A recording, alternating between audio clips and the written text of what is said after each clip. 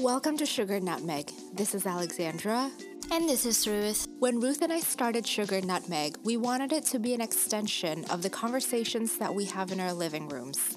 Well, in this episode, you get a very close taste of that between three Indonesian women in diaspora talking about everything from migration to martabak, to motherhood, to madonnas, from imagination to imperialism to immigrant struggles. Cynthia Dewi Oka is an award-winning poet, dancer, professor, community leader, teacher, and all-round multidisciplinary artist. She hails from Denpasar, a town in southern part of Bali, Indonesia, and has lived in Java or Jawa, Vancouver, Canada, and the United States. But what are borders and nation-states really? What does it mean to move across borders? What does it take to imagine new lives and nurture memories from past lives? Yeah, I really got to know the community in South Philly after Trump's election in 2016. I was working for a national organization at the time and learned that, obviously there were massive concerns about what he was going to do with immigrants because of his anti-immigrant rhetoric. And we've seen, obviously, that he carried out most of those policies. And I learned about that there was a high number of undocumented Indonesians actually in South Philly, probably the largest concentration in the country. More than San Francisco? In terms of concentration, I believe yes. Because they're all the Indonesians are kind of clustered in a 10-block radius. And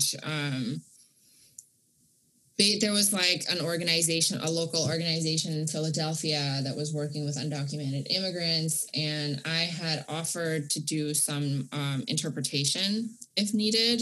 And instead they recruited me to organize because there was no one, there was just not people who speak the language and have organizing experience. And I'd been organizing for a long time. So I left my national job and worked in Philly for a year to just set up the infrastructure. And I think we did some really, really good work. Met with the mayor personally, lots of state reps. We did one time we did this massive, all of the churches, there are 14 churches in Indonesian churches in Philadelphia. And we got everybody together one evening because people were afraid. So basically the Indonesians were afraid to come to Know Your Rights trainings because they would be outed as being, if you go to a Know Your Rights training, it's basically saying I'm undocumented, I need to know my rights. Mm-hmm. And a lot of people in the community didn't, they wouldn't even tell each other what their status were. Because ICE a lot of Indonesians do that.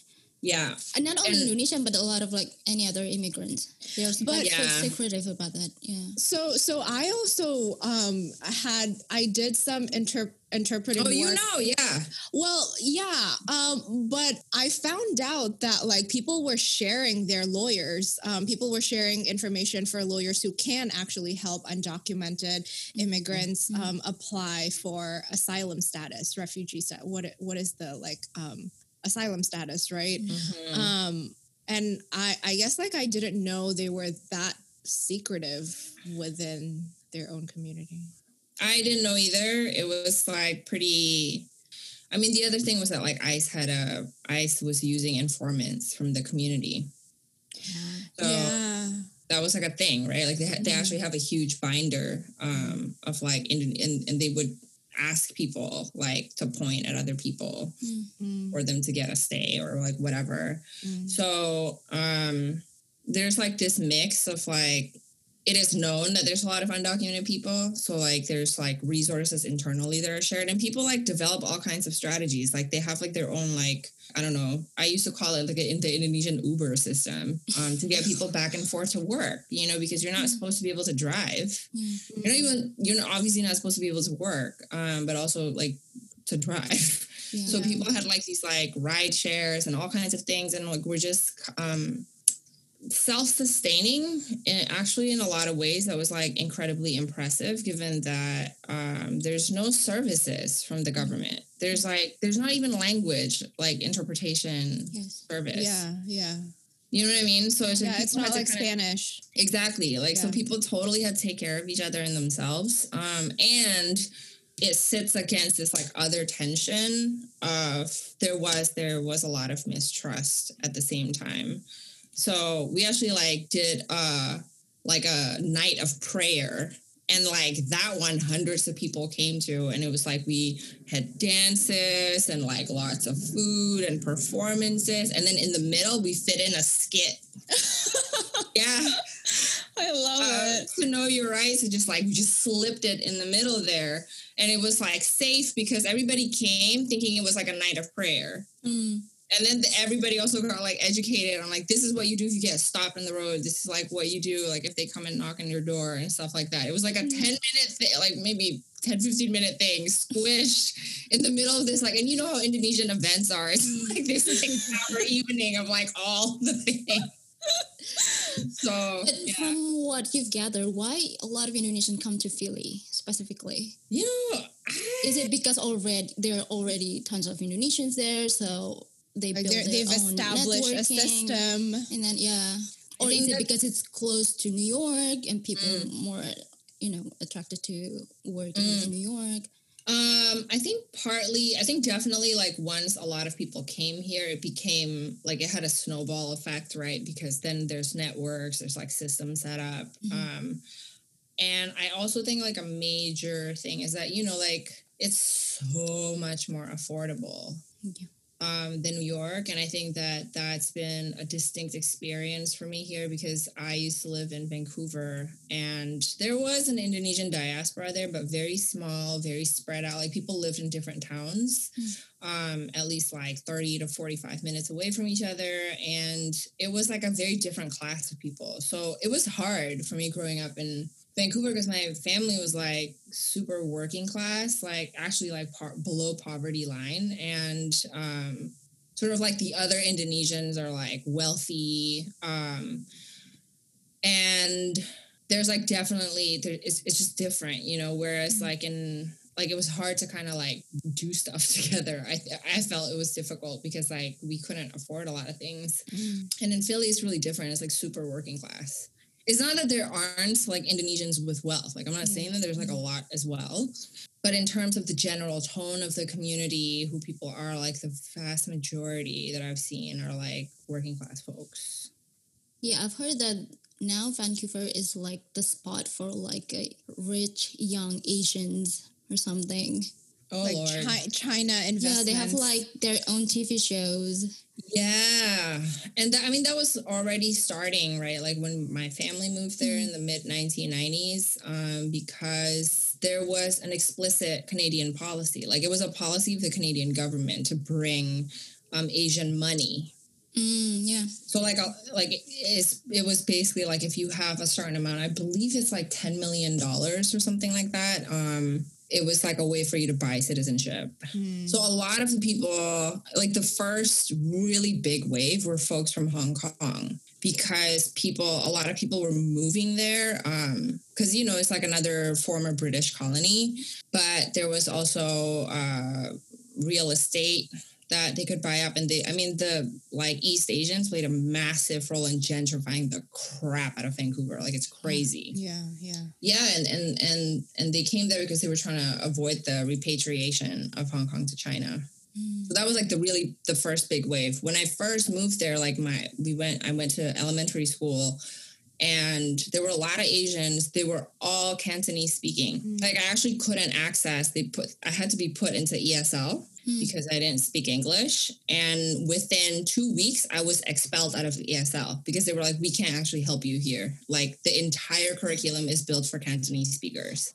So I had to teach myself English because like even the ESL class they were like, we can't accommodate you. So it's like an ESL class, but like ESL specifically for Cantonese speakers. Specifically for Cantonese speakers. So can I ask why your family decided to move to Vancouver when there wasn't like an established Indonesian community there the way there is in San Francisco or Philly? My father had always wanted to move abroad. He really wanted to move to the United States since, ever, since like before I can remember. Like I remember when I was like 6 or 7 years old, he asked me if I would call him daddy. Wow. I mean, and I was like, no, that's weird.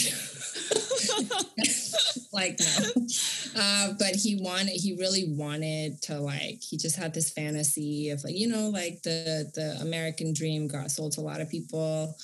And he was legitimately, I think, you know, my mom being Chinese Indonesian was like an issue. My dad was like, you know, like he couldn't take her to like conferences or galas because like people would like say shit to him and make fun of her. And she had a really, really hard life. And this was in Bali. This was in Bali, but so my dad's family is from Bali, but my mom was born in Jogja, and her dad was a direct, like her dad came from China. Mm-hmm. So she was a foreigner, like even though she was born there, she was a foreigner. My dad had to sponsor her for her to get Indonesian citizenship. And it's like crazy. Like I have all these uncles and from my mom's side, none of whom married their partners legally because the status, your status in Indonesia is like passed down through your dad. So if your dad is a foreigner, you're a foreigner. And they inherited their dad's status as foreigners. So if they married legally, their children would be foreigners. But I thought they have this program where, you know, Chinese people can adopt Indonesian names and then they automatically become Indonesian. The changing of the name wasn't the same thing as getting citizenship. So my mom had an Indonesian name. Like she got, like when she was 18, she like came in and like did her paperwork to like have an assimilated name. But it wasn't until she married my dad that she was able to get citizenship. Oh, I see. So it was just like a way for you to like, you know, to get by in life with life. Yeah, it's like formal assimilation. It's like a symbolic assimilation. Yeah.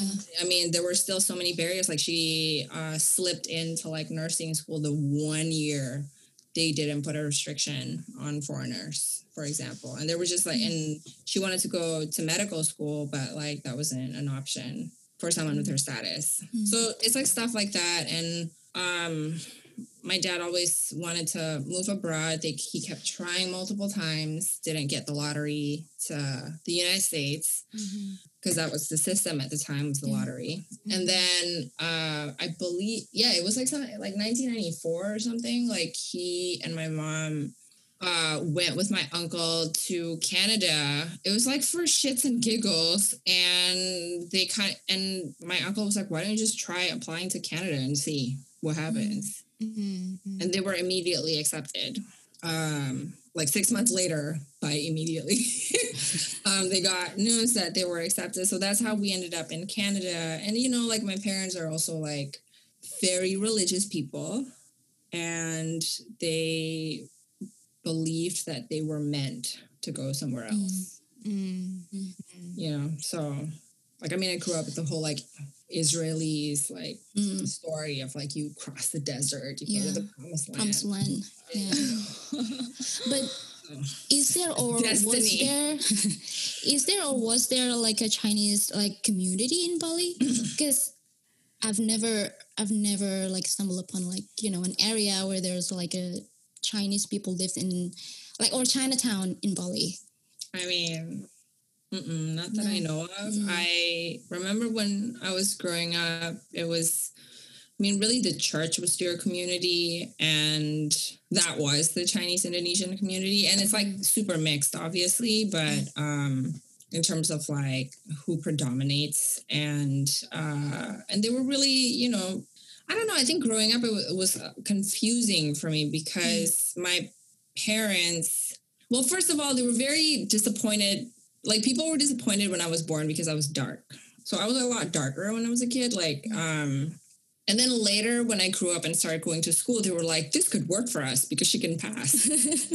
And so the whole thing was that like, they never told me, they were never like, you are a Chinese Indonesian. They never did that. Yeah. I mean, I wasn't dark either, but my parents also never told me like, hey, you're like Chindo. It was just like, oh, okay. Like, I guess like growing up, it was just like, oh, we're all Indonesians all together. And then it wasn't until I went back there as an adult that I was like, oh, like people see me differently.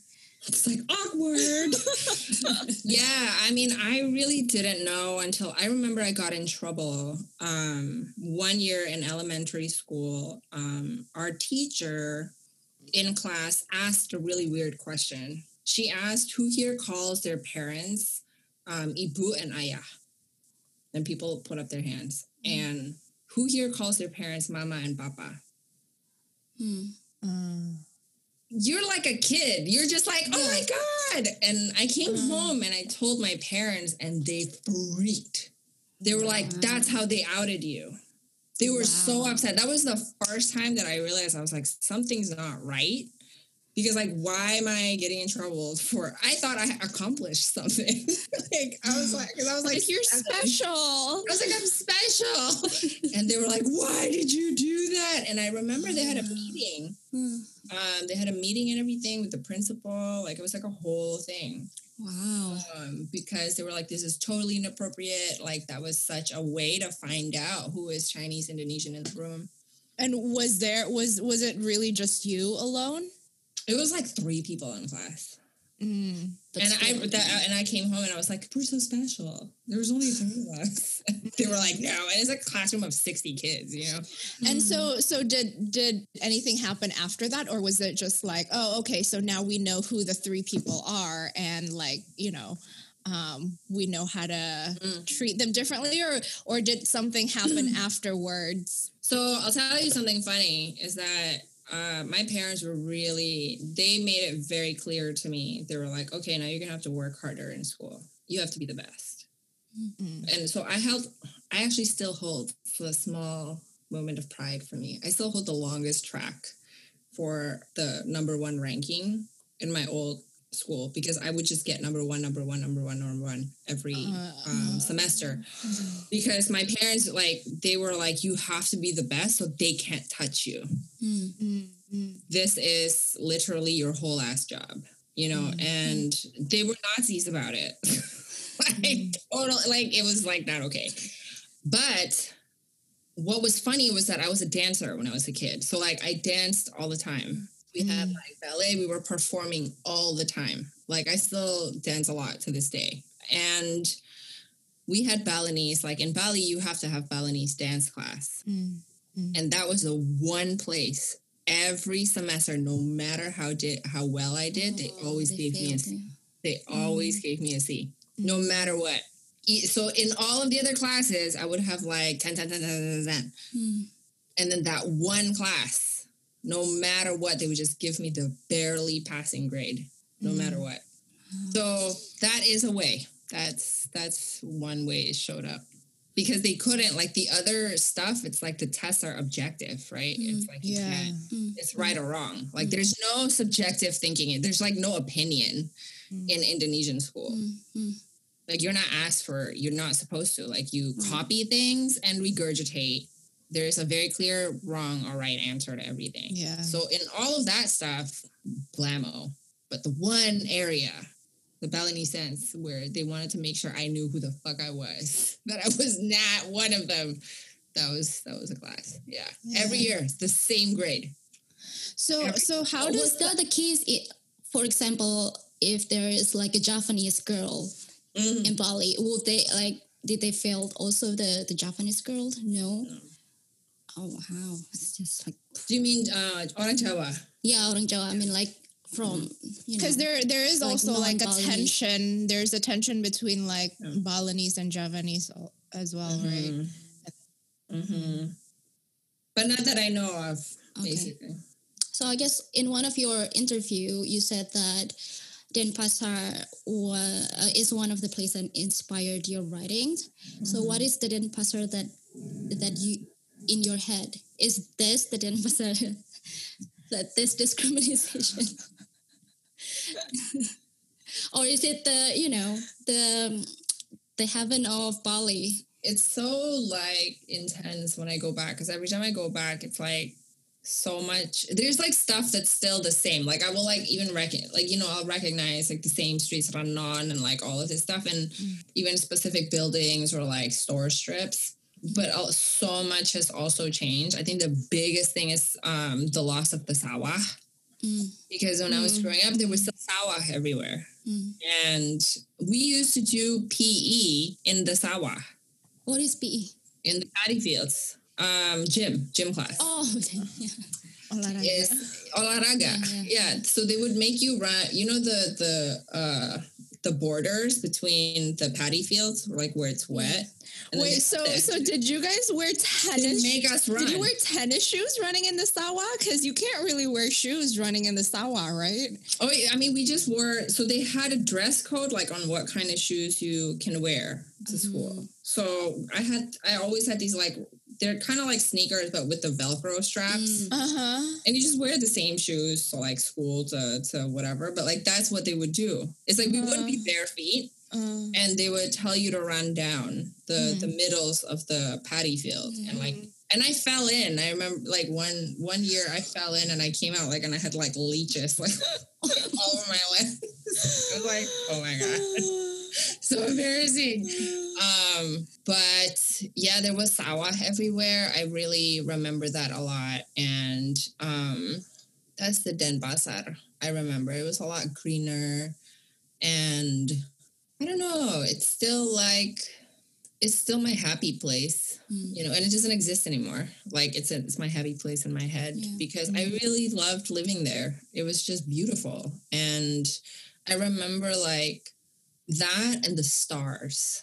Because at night, like now the light pollution is bad enough that, you know, unless you're like out like in Ubud or something, because Ubud is still pretty, there's still a lot of like, even though it's like super touristy now, like that's part of the brand, right? To nature, yoga, like whatever. But back then in Denpasar, like I remember it's like every night you look up and it's like the spray of stars. They were so clear. Like you could see like every dot and like billions of them. And like now you can't really.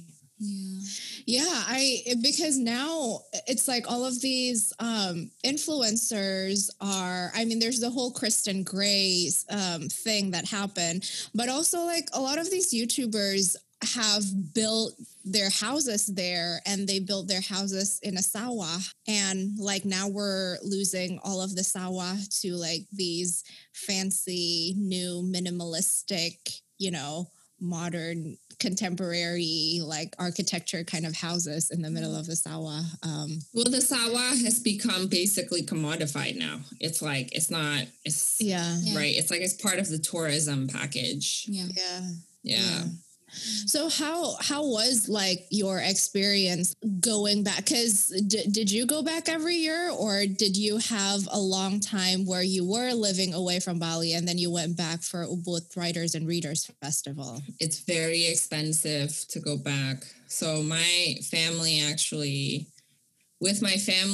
only went back twice since we moved. The first time we went back to Jawa, and we stayed only in Jawa because my mom's family was all there. And then the second time was in 2006, and I went, only one time. That one time. That's it. And then my dad died, and I went back in 2006 by myself to Bali, and I also stayed in Jawa for a little bit.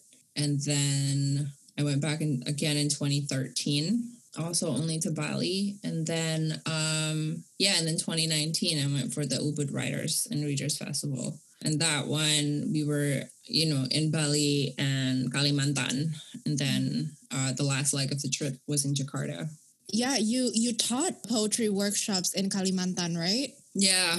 I mean, they were really like, you know, like you're like speaking to hundreds of people, and they call that a workshop.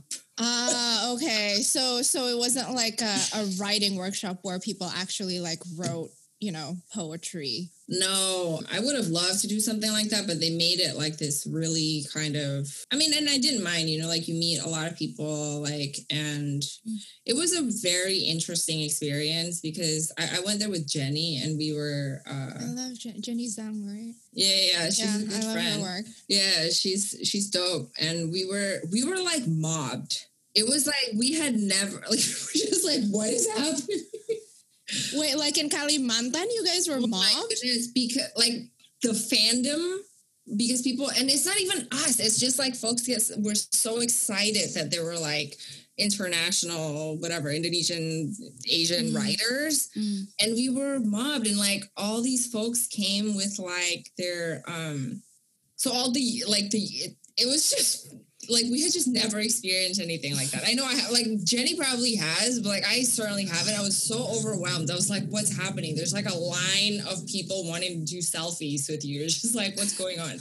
And then folks brought their products, like For you to bring to the States? for us to take pictures with their products for their social media.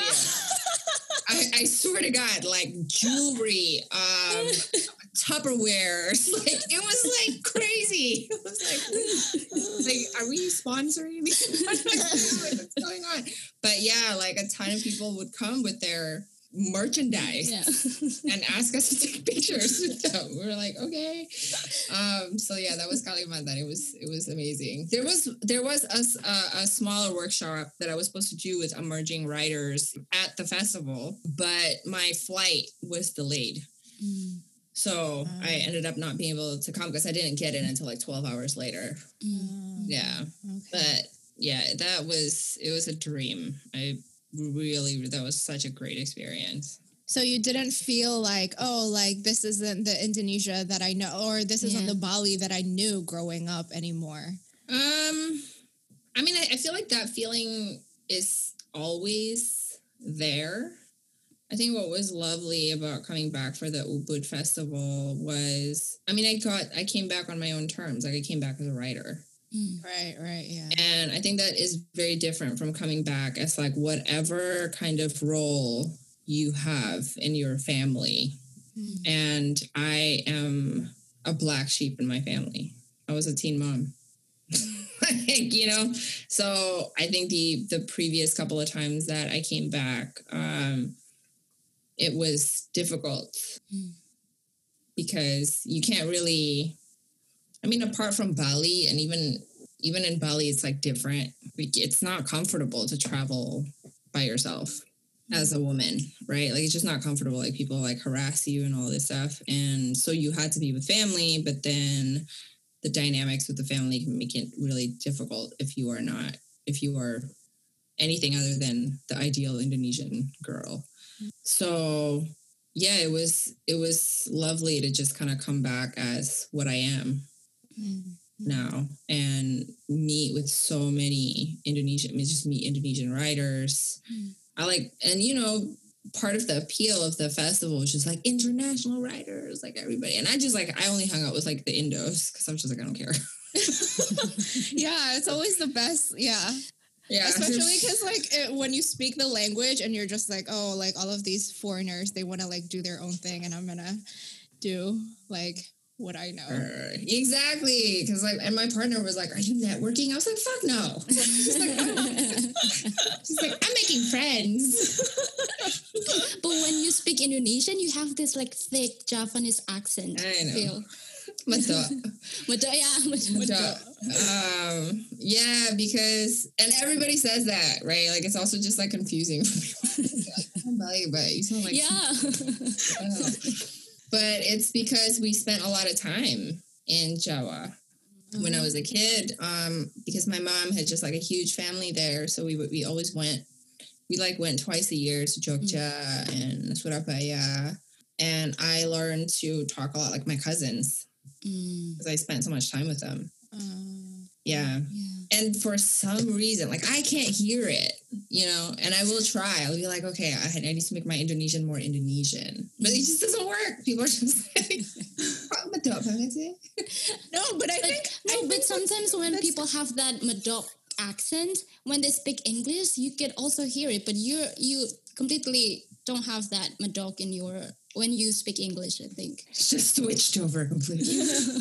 No, but I think it's good. It's good though, because I feel like now, like the new generation of Indonesians speak Indonesian with this like Americanized accent, and there's so many loan words now, like English loan words that have infiltrated the Indonesian language. And like I guess there's a part of me that just feels like, you know, kalau masih medok ya bagus. It means it's still there. Masih kental. Masih kental, yeah. I know. I mean, I think it's confusing when I'm in Bali, right? Because I'll be like, I'm from here, and they're like, what? It's like, wait, I'm sorry, you're Canadian, you live in America, you send Jawa. Bali? What's going on here? But yeah, I mean, it's just, you know, certain, I don't know, you know, what's funny is like, because, so when Ruth, what you were saying about like how Madok like also comes out in English. yeah. So my English was like that, obviously, for the first few years after I moved. And actually it was so difficult for me to like learn how to speak English because my Madok was so heavy. And you know what actually taught me to speak was hip hop. Oh. Because hip hop is like super, it's like very accented, right? It's like, it's Madok and it's on the way. And like that was how I learned to like be comfortable with English in my mouth, was like memorizing like Biggie. Yeah. Seriously, like Juicy was like my first, like I would recite Juicy all the time.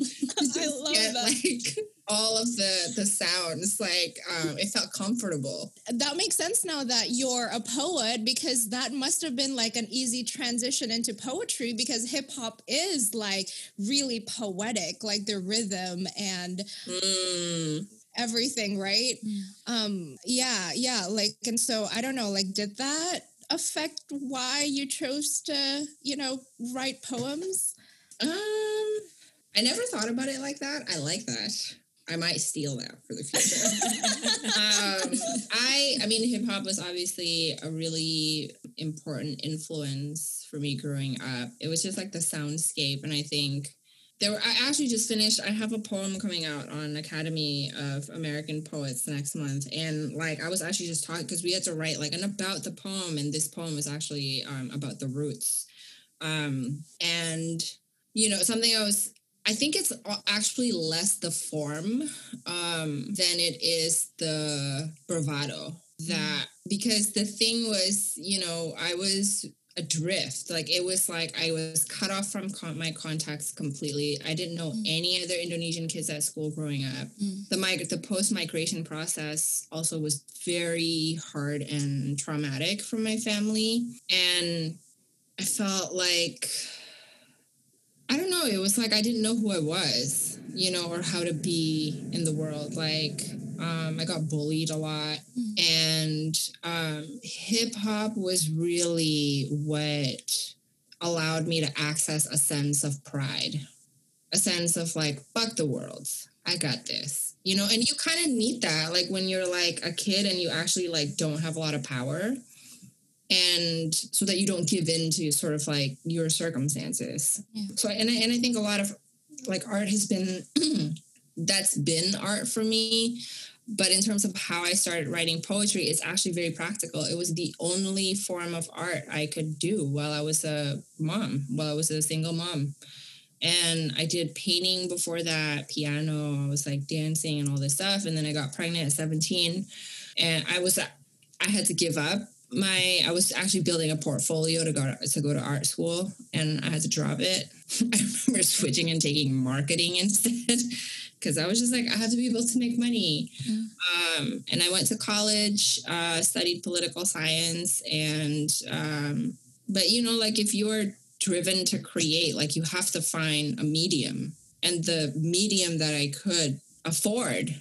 Like, poetry doesn't cost you. I mean, poetry costs you, like, your life, but it doesn't cost money. Like, I used to write on my, like, poems started out, like I'd write them in textbooks, on newspapers. Yeah, I read an interview where you said you were writing like your poems on like the margins of like the news. That was a thing. Or like napkins. Yeah. I lost a lot of them because it was not even like, I wasn't making it to like publish. Mm-hmm. I was doing it to sort of preserve my own voice, to hear my own voice, because otherwise, like the rest of my life was like everybody else's voices, that like, you're a failure, you're terrible, you're a disease upon society, blah, blah, blah. And I still had to get up and do my job every day. So it was super practical, the reason.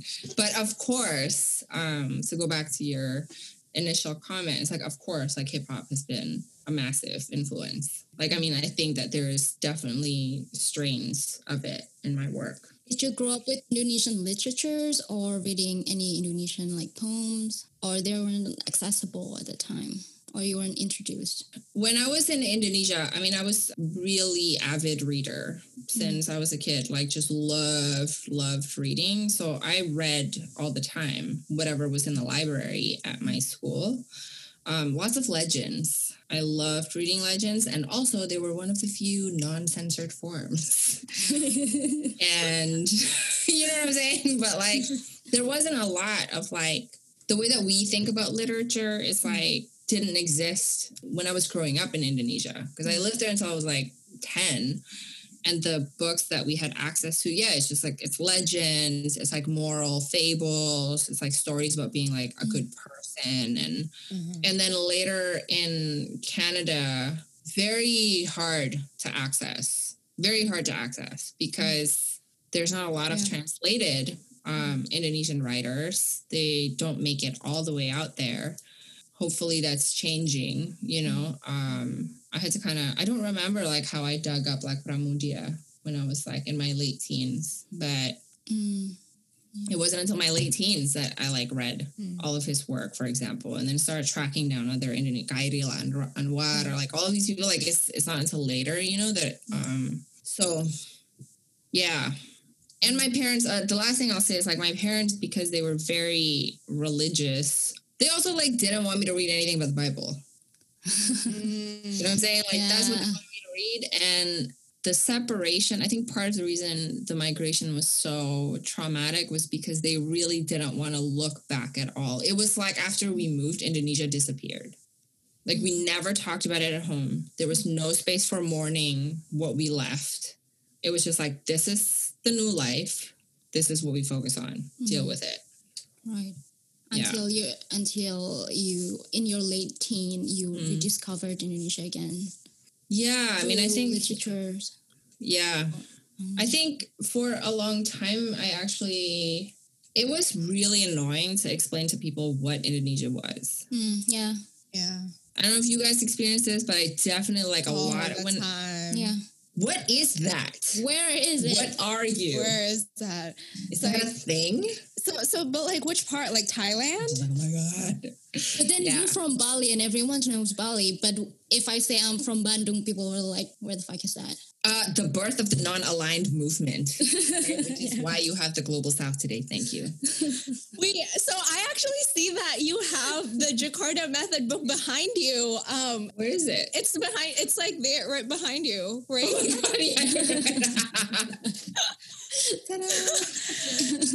Yeah, we just it was a while ago, but we did talk to Vincent, and it's interesting too because Bali is the biggest, most affected site of the massacres, but nobody knows about that. And like these hotels and resorts are built like either on the mass graves or like right beside the mass graves. And again, nobody knows about that.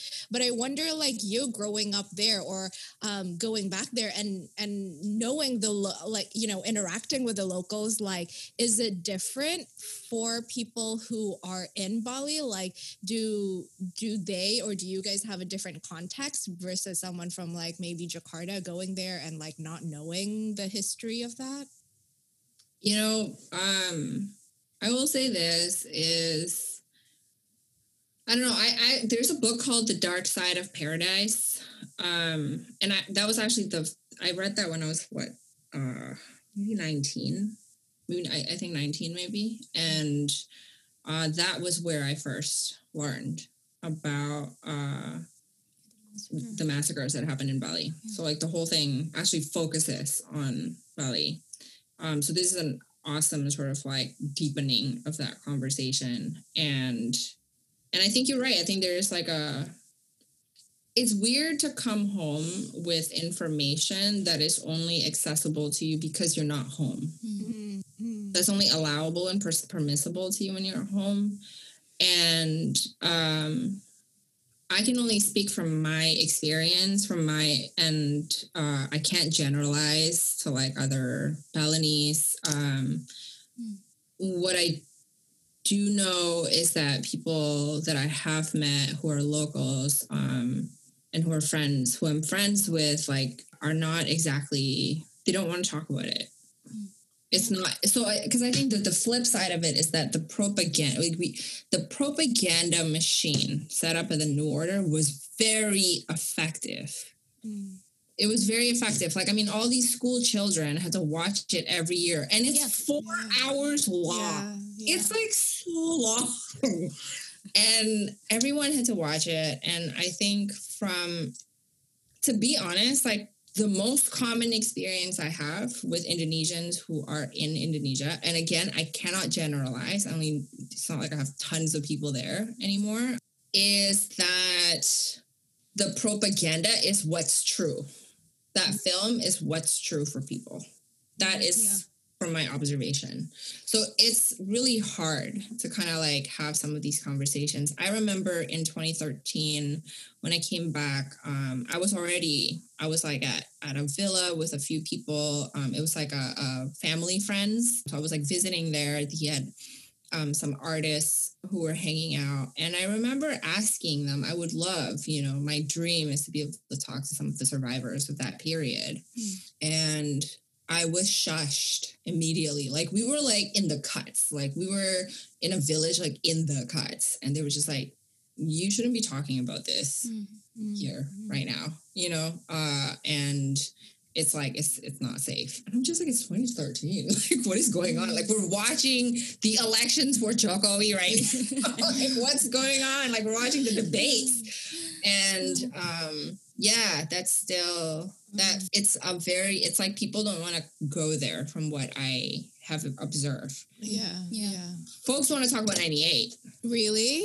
Like, that's much more common for people to want to talk about 98. And even out here with like the community, the South Philly diaspora, like that is the one that's on top. But there is kind of like this disconnect from like the fact that it's obviously a child of 65, and 65 is obviously a child of like 425 years of colonization. And but it's like, it like ends at 98. Right. Oh, so interesting. It is interesting. Yeah. Because it's easier to talk about 98 because like there wasn't a propaganda film that has been built around that. Yeah.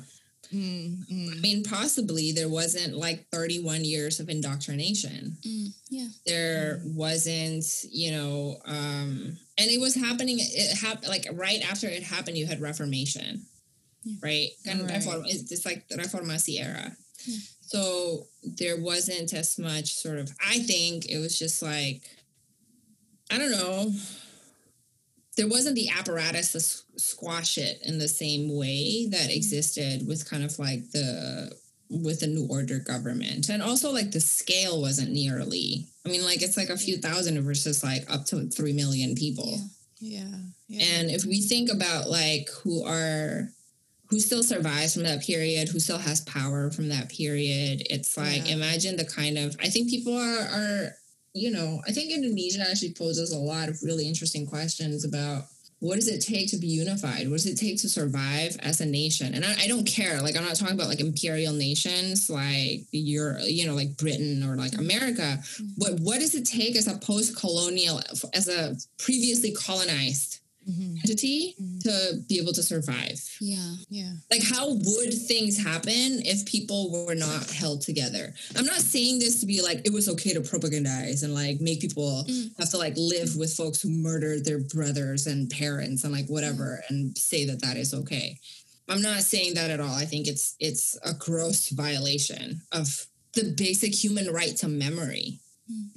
Right? We should have the right to remember the things that we live through. And like that was taken from people. Like it's like a massive gaslighting campaign. Right? Yeah. And on a really like kind of fundamental level, I'm like, that's wrong. And how would the country not come apart is difficult for me to imagine. Do you know what I mean? Like, well, there's like this argument that Indonesia actually is like Japanese imperialism in a way. That is also a thing. Yeah. It's the same. Definitely. Yeah. Right? Like, and it's just so complicated. Like, there's that's super real Japanese imperialism, and how many people were displaced. I think I ask those questions because I see what's happening like also in the United States, where it's so clear all of the things that were done wrong. We talk about it all the time. Look at where we are politically in the US, because people are saying like this shit happened and we have to repair. We have to acknowledge that these things happen. And it's so many things. It's like you actually end up having to question like, is this a thing worth saving? Right? And I think that there is a parallel to that with the Indonesian experiment as well. It's like when we get down to sort of like, this is what it cost to hold a project together, a national identity together, like, is it worth saving? Yeah. If it's not, what do you do? And that's the abyss that, like, I think a lot of people, like, can't even, I don't know how to approach that abyss. Yeah. You know what I'm saying? Because the story of the American dream remains the most powerful propaganda. I mean, do they even want to go there? Yeah. Do people even want to go there? Do we have the capacity to go there? Yeah. Right? Like, what are we, I guess, I don't know, you know, and I feel like that informs so much of like my work these days. Is just like, is reconciliation possible? Right. Is it possible? Like, I don't know. And I'll probably spend the rest of my life asking that question. But I think when we come from like people who have been profoundly disenfranchised, dispossessed, I feel like, I'm like, what's my justice worth? Because because the choices that get made tell me that my justice doesn't matter. And I don't have an answer. I don't know if like, it's my, like, what's it worth? How many lives? How many people? Yeah, that's sorry. I mean, no, I'm interested. I mean, connecting this topic to my next question. So on Massachusetts Review, you said that your poems, American Dreams Ride to Orpheus, is inspired by your own curiosity of what happened at the time with the American bombing the Middle East and North Africa, right? I'm curious why you send this, or like this dream rides to Orpheus. Why Orpheus? Are you brokenhearted? Just like Orpheus? Or is this just like waiting for, I don't know. I mean, Orpheus is the poet, right? Orpheus is the poet. And he's the poet who looked back at his love when he was told not to, and then she got sent back to the underworld. Eurydice, poor Eurydice. I think that there can be a tendency sometimes to, I don't know, I'm very interested in complicity. I'm very interested in, how do I say this? It's like in contamination, in whatever the opposite is to purity, to guiltlessness. Like, I'm really interested in that, because I think there's a tendency, I think even in, that I've seen definitely also in poetry, of like, it's like we separate ourselves from the object of our anger or our frustration, or like America gets set up as like the big bad wolf.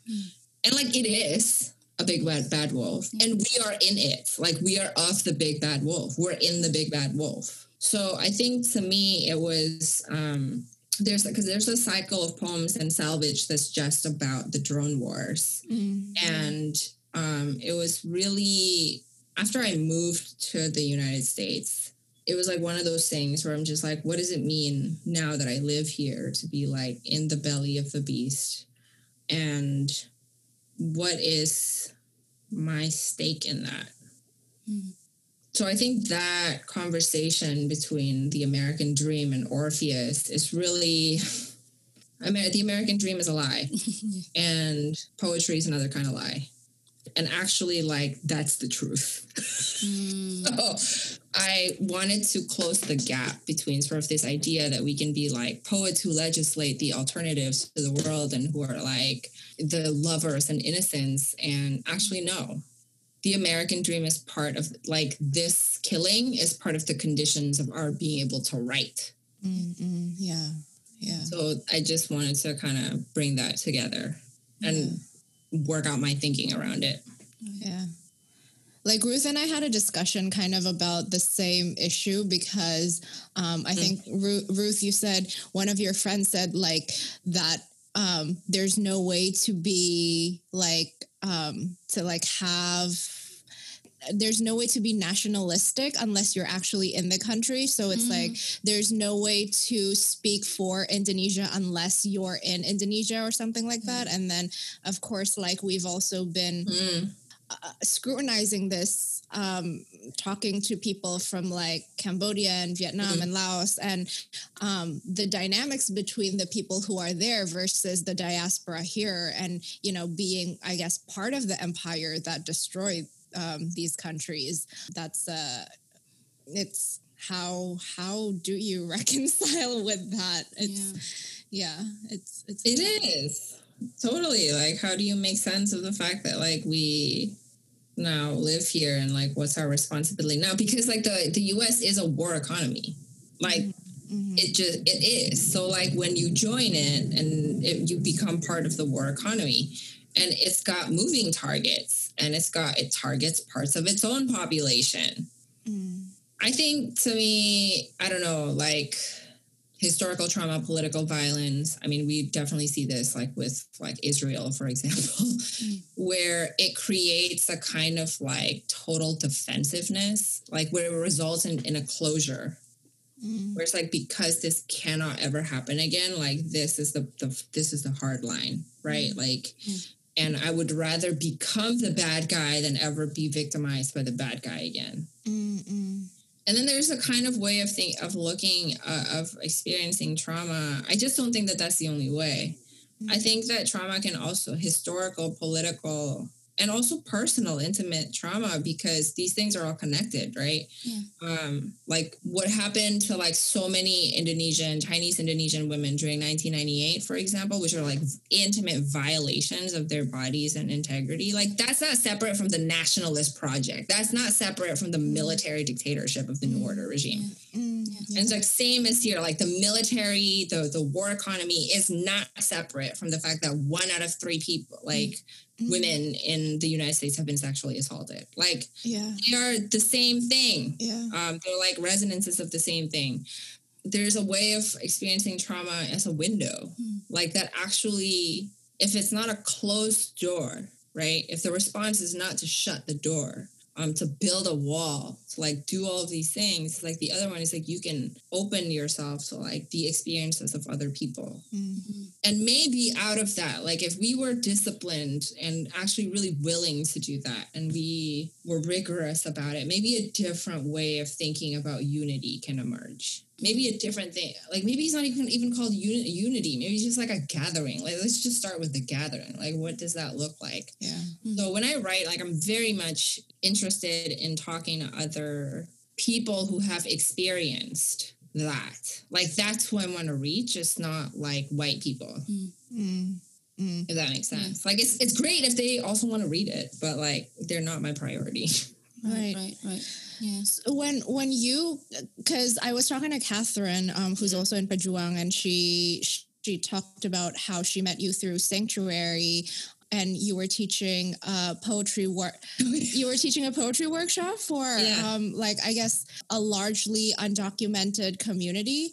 And I wonder, like, these things that we're talking about right now, like reconciliation and all of these, you know, like, quote unquote, like highbrow words and terminology. Like, I wonder, like, when you are dealing with a community that, like, forgive me if I'm like not politically correct right now, but like if like people are just thinking about survival, like how are they able to like write it in a way that's like, you know, poetry, or I don't even know what I'm saying. I guess my question is, I observe that there's a lot of people in the Indonesian community who don't even really speak English, because you can't actually survive like selling food and being in these informal job sectors, not needing to speak any English. And sometimes like people actually exoticize you if you don't speak English, and like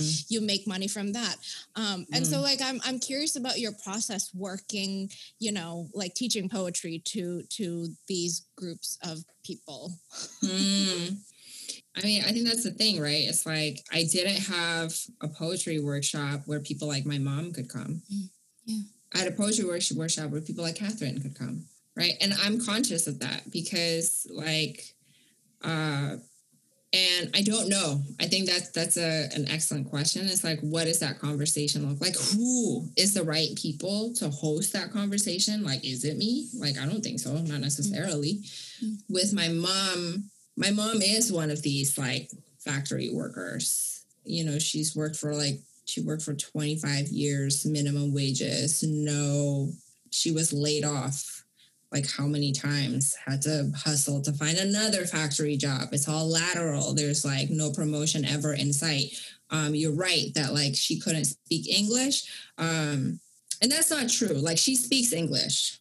It's not the English that Americans would consider English, you know, proper English. It's not the English that's going to get published in the Massachusetts Review, but she has her English. A lot of people have their own Englishes, right? And it's the English actually that put food on the table. Like, her English is my fucking hero, right? Actually, like, in the factory jobs that she had, they wanted people who couldn't speak, who had distinct languages, because then it would be really hard for them to organize. It would be really hard for them to unionize. They can't get on the same page. You can pit them against each other. You can elevate one language group over another and keep people sort of like harming and envious of each other and having microaggressions all over the place. And that actually keeps the status quo going. So language is like, absolutely access to language, what kind of diction, what kind of dialect, absolutely weaponized in all of these ways, particularly against immigrants, right? And our parents' generation, less so ours, because we get to command the master's language. And then there's also this kind of like liminal is like the worst word. I hate that word. Like this transitional phase.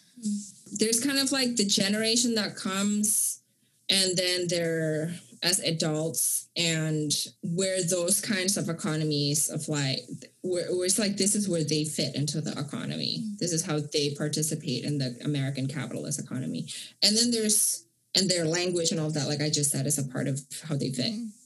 And then there's like the next people, the children, the kids, the people who came as kids, or like the first gen, or like whatever, that are like a mix of both the host society and what they inherited directly from their parents, and including status being one of those things that people can inherit, right? Like in terms of undocumentation, like lack of access to DACA potentially.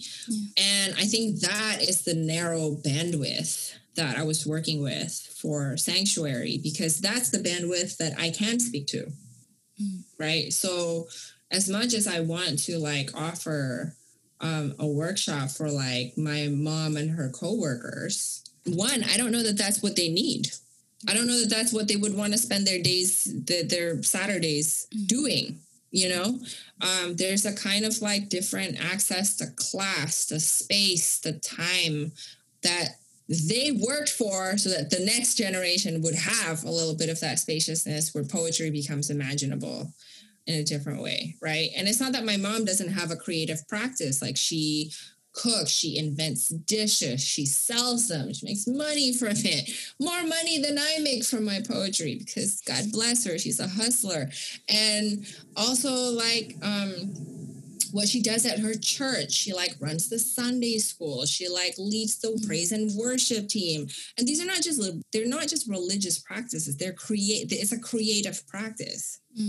But that's the medium that she wants to work in. So I think it's really important to kind of like think about poetry in the widest sense possible. Like, her life is like an amazing poem, you know, like in that sense. And it doesn't look like the poem, it doesn't look like poems as like Americans imagine poetry to be. Yeah. That like made me super emotional. Well, I have this, you said that imagination is still important. I do believe that imagination is still important, but how important it is when you know that history and trauma keep repeating. It's just like a cycle of life. So, where do you find the courage to, tell people like, go and have imagination when the world is, crumbling? I wish I could tell people to have imagination. Like, I wish I could take credit for that, but people already have them. True. Right? Like, people are but imagining. To fuel them to, to express their imagination. Like, I think about migration as like, what's more imaginative than migration? Like, if we are here, it's because somebody migrated, whether it's us or our parents, right? What's more imaginative than migration? Domination, like coming to a place and be like, mine, that takes zero. That is the opposite of imagination. Like those motherfuckers who like came, like Columbus and all those people, like that's all, they just came with, they came with a flag. There is no imagination required to just like extend the thing you already know. But actual immigrants, like, they have to come and like work and rebuild a life in a place that makes no sense to them, that is hostile to them, that doesn't understand them, that doesn't care about them, actually. So I think that it takes an immense amount of imagination and courage to do that. And for people to be like we think about like folks who send their children out across the water where they can sink. It's like the imagination that there is another side. Like, you have to be able to imagine that there is another side for you to hope to reach the other side. Like, it's inherent. So I think that it's always in us. I think what maybe you're asking for about is optimism or hope or a sense of that the imagination, it's like, what is the feeling that's attached to the imagination? Because I don't know that anybody doesn't have, like, I think everybody just has it. It's kind of like imagination is like emotion, right? Like, I can't give people emotion, like people have them. I think imagination is very close to hopes, because you imagine things you would like to have, or like, not all the time, but people prefer good stuff. People do. Because if the imagination is already there, and it is, right? And the feelings are already there. Yeah. What do you need to give yourself permission to do it? Yeah, I guess you're right. Yeah. Because that's the number one thing I think that, and again, like, I feel, whatever, I'm generalizing a little bit, but this is also based on like reading a lot of like a bunch of like Indonesian women recently, but there's a common thread of how do we speak? How do we say the things that we need to say? And this is also a legacy, like that we keep second guessing ourselves and like, can we say the thing? Can we say the thing? Will this destroy everything if I say the thing? This is like part of the legacy of like the women's ideology that got passed down during the New Order. This is part of the propaganda machine. Like the shit is in us.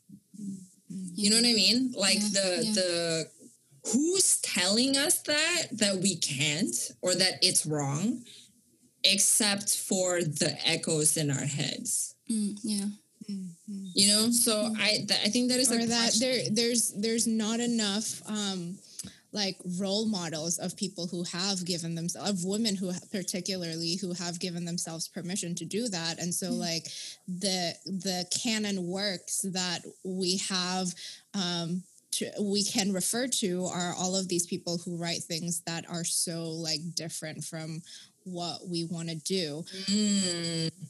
I think something that like my mom's life has taught me is like a lot of things bear fruit in a much later, in the later generation.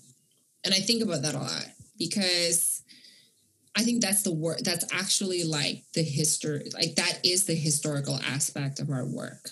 Like stuff we do now is not, we may not see directly the impact of it. We can't because it takes like time. It just takes like critical mass, you know, for things to build up. But like where they emerge, it's like the more we say no to white people, the more like it'll be much easier for my generation, for my son's generation to perhaps not even have to deal with like stupid requests from white people because they would have learned to ask a different way.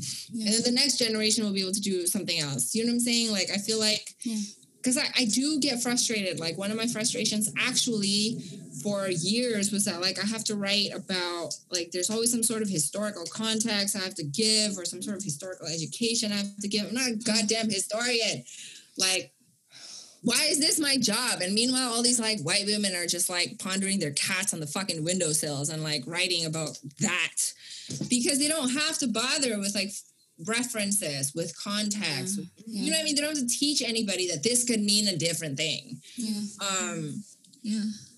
And I realized that I was just like spending a lot of I was just expending a lot of energy being frustrated when the thing's not going to change. I'm like, me being frustrated about this just stops me from doing the work that I want to do.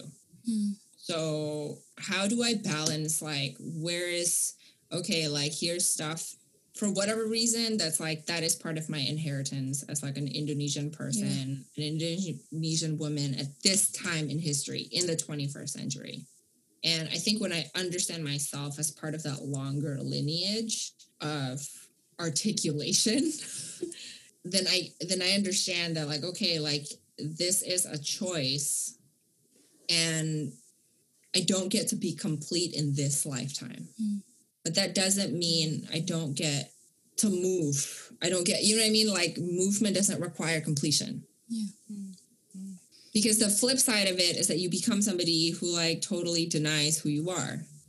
Like Eddie Van Halen, like who knew that he was like half Indonesian. It's like you know what I mean? Like the flip side of it is just like you do what white people want you to do. You continually fulfill their destinies and their pictures of who you are. And that's the work, really. That's the long work. I mean, people like to talk about like some ultimate state of revolution. Like, no, this is the revolution. Like those like annoying daily choices that we make about like the revolution. That's the revolution. Yeah. So yeah, I'm sorry. So what's your new project in the future? So let's talk about what's your new project? Yes, I have a new book of poems coming out this fall 2021 from Northwestern University Press.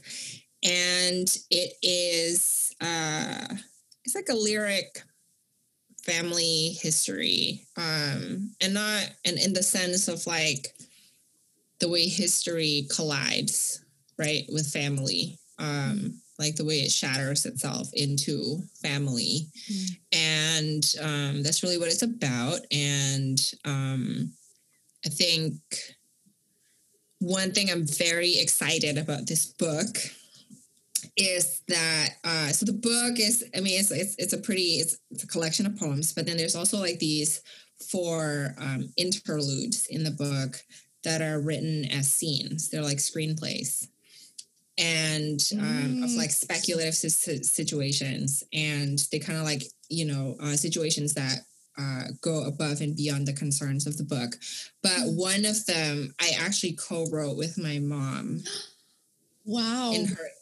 So it's her English that shapes that is the dialogue of that scene. And I'm really, really excited about it because it was just such a beautiful process. I basically had this idea of like this, I think this is what the scene could look like. I wrote it in English and then I translated it to Indonesian and then I sent it to her.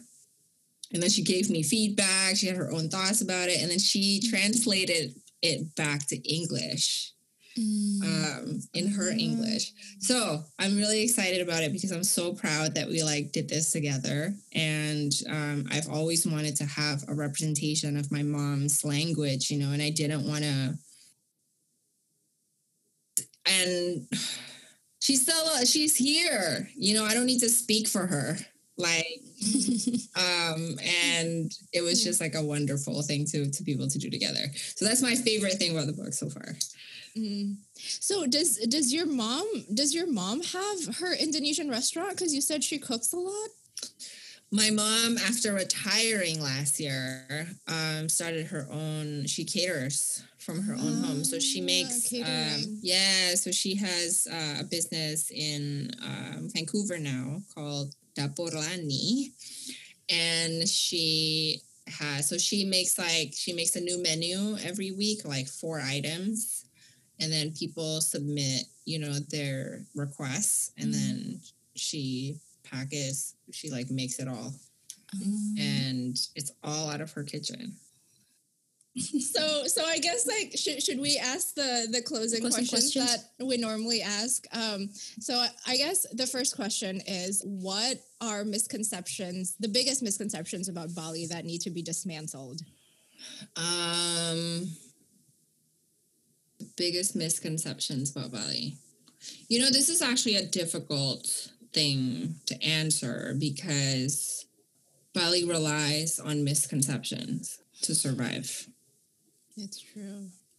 It's been actually really hard this past year seeing my friends struggle, you know, with livelihood. There's just like so many closures. And people are like resilient as hell, you know, and people like are creative and will figure it out. And the travel restrictions and the awful, absolutely horrendous behavior of white people currently on the island who are not following COVID-19 regulations, like it has had a severe impact on people in Bali. Yeah.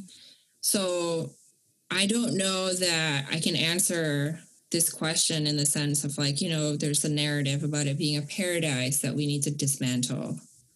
And what do we have to, but it's like the people who are going to pay for the dismantling of that narrative are the Balinese. Yeah. So I don't feel like I want, if of course, like that's the first thing that comes into mind because it's so obvious and irritating, but it's irritating and obvious. Like the fact that I can feel that, like that is a privilege because I live here.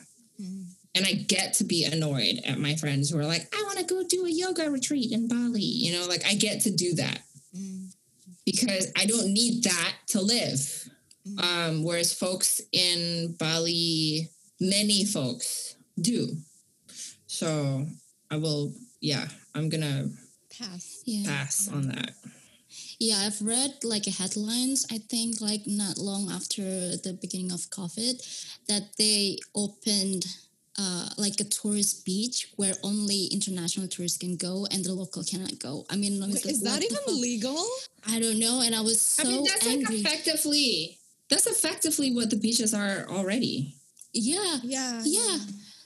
But the fact that now, I mean, that it's in writing. I mean, it sounds like but in the midst of COVID, where people like haven't been go out for like months, and then they opened the beach just for the for bule, and it was like, I mean, it's like super super angering, and also like that's already the case. Yeah. Like we're not gonna go to like Kuta or Sanur or like anywhere and see private pictures. Yeah. like we're not gonna see anything but bule like on like over there. I remember going to the beach once in 2000 when I was there in 2013. I went to Kuta like one day. I sat on the sand for like a whole 2 minutes before a white person asked me if I would go get him a Pepsi. Yo. So, oh my God. I am telling you, it is already the situation. Did you like yell at him? Like the audacity. I was like, I'm Korean, thanks. Like, it's just, I can't, like, no. And I feel like every time I go to like Canggu, like I feel like this kind of like reality distortion. Like I feel like I'm in Bali, but all around me are like French people or Australian. And it was just like... And now it's Russian models because, people come and go and it's like a wave of different groups coming to... And now it's, dominated by Russian models. Anyway, so our second closing question is, what is your favorite Indonesian food? Or let's put it like Balinese. It has to be babi guling. Like, I know that's so like... I know that's so like typical, but like they make, and I don't mean just like babi, like it's like all aspects of the babi guling. Mm-hmm. Okay. Sate lilit. Like the whole, yes, like every part of the babi, right? Because I remember there was like this like restaurant that just opened. I don't know if it's still open actually, but I went there in 2013. Right after it just opened because, I went with like a family friend took me, and the whole meal, like all 3 courses were from the babi guling. Mm. So you have like a babi appetizer, a babi, like several main courses for the babi, and then you get babi desserts. What is a babi dessert? What is a babi dessert? I can't even remember, man. Like, I mean, it was like spicy. They had like it was definitely also the skin, like the skin separated out, and like all like, dimasukin rempah-rempah, and it's like there's like sambal mata, and it's just like it was so delicious, and I was like dead the next day. I was like, I can't get out of my stomach. Like, it was so much fat and grease, and it was like excessive. It was too much pig, basically. And my body was just like freaking out the next day, and I was just like, I have to do this all over again. It's like incredible. Like, I don't care. So I think that is definitely one of them. Yeah, babi guling. Like, I think in Bali, there's a freshness to the food. And babi guling is probably like the only like heavy meal that I can think of. And it's also so quintessentially like Bali, right? Because like in the other islands, like pork's not eaten. But a lot of the foods are just, I find less, like even the nasi campur, like the way the vegetables are the rica-rica. Yeah. It's like, it's different. It's less heavy, I find, than Japanese dishes. And I really miss that kind of like, I think of Indonesian food is like, all of it is like very, very hyper tasty, but there's a brightness to Balinese food that I really miss, rujak Bali. Like, it's just bright. Babi guling is... Oh, I was just going to say, when I was a kid, because I actually don't think martabak is Balinese. Yeah, I think it's all over Indonesia, no? Martabak. I don't know where it's originally from. Martabak manis? Yeah, terang bulan. Yeah, terang bulan. But I remember when I was a kid... this was like my favorite thing to do was like go out with my dad at night, like when it rained, like hujan-hujan, and you go and you find one of the vendors that have like martabak, and it's like hot and crispy, and just right there on the street. Like that's my jam. I have to say, okay, so like babi guling is like the one Indonesian dish that is so rare to find outside of Indonesia, because you have like gado-gado, ketoprak, soto, like ikan rica, like all of these things. It's so easy to find at Indonesian restaurants in Europe and in here in the US. But babi guling you never find. And it's also really hard to find good martabak, but martabak in Philly is the best ever. It's so good. As always, we encourage you to dig deeper about the topics we talked about, whether it's a non-aligned movement, or the history of Chinese Indonesians, or the process of making babi guling, or the process of immigration for those with Indonesian passport. So, we're not paid to promote this, but if you are in Vancouver, Canada, check out Dapur Lani, the homemade Indonesian cuisine catered to your home straight from Cynthia's mother's kitchen. And wherever you are in the world, Cynthia's new book will be out in fall of 2021. In the meantime, you can read her previous books, Salvage and Nomads of Salt and Hard Water, or visit her website to read her poems online. Thanks for listening, and until our next feast, we'll leave you with this. Annoying daily choices that we make about like the revolution. That's the revolution. Yeah.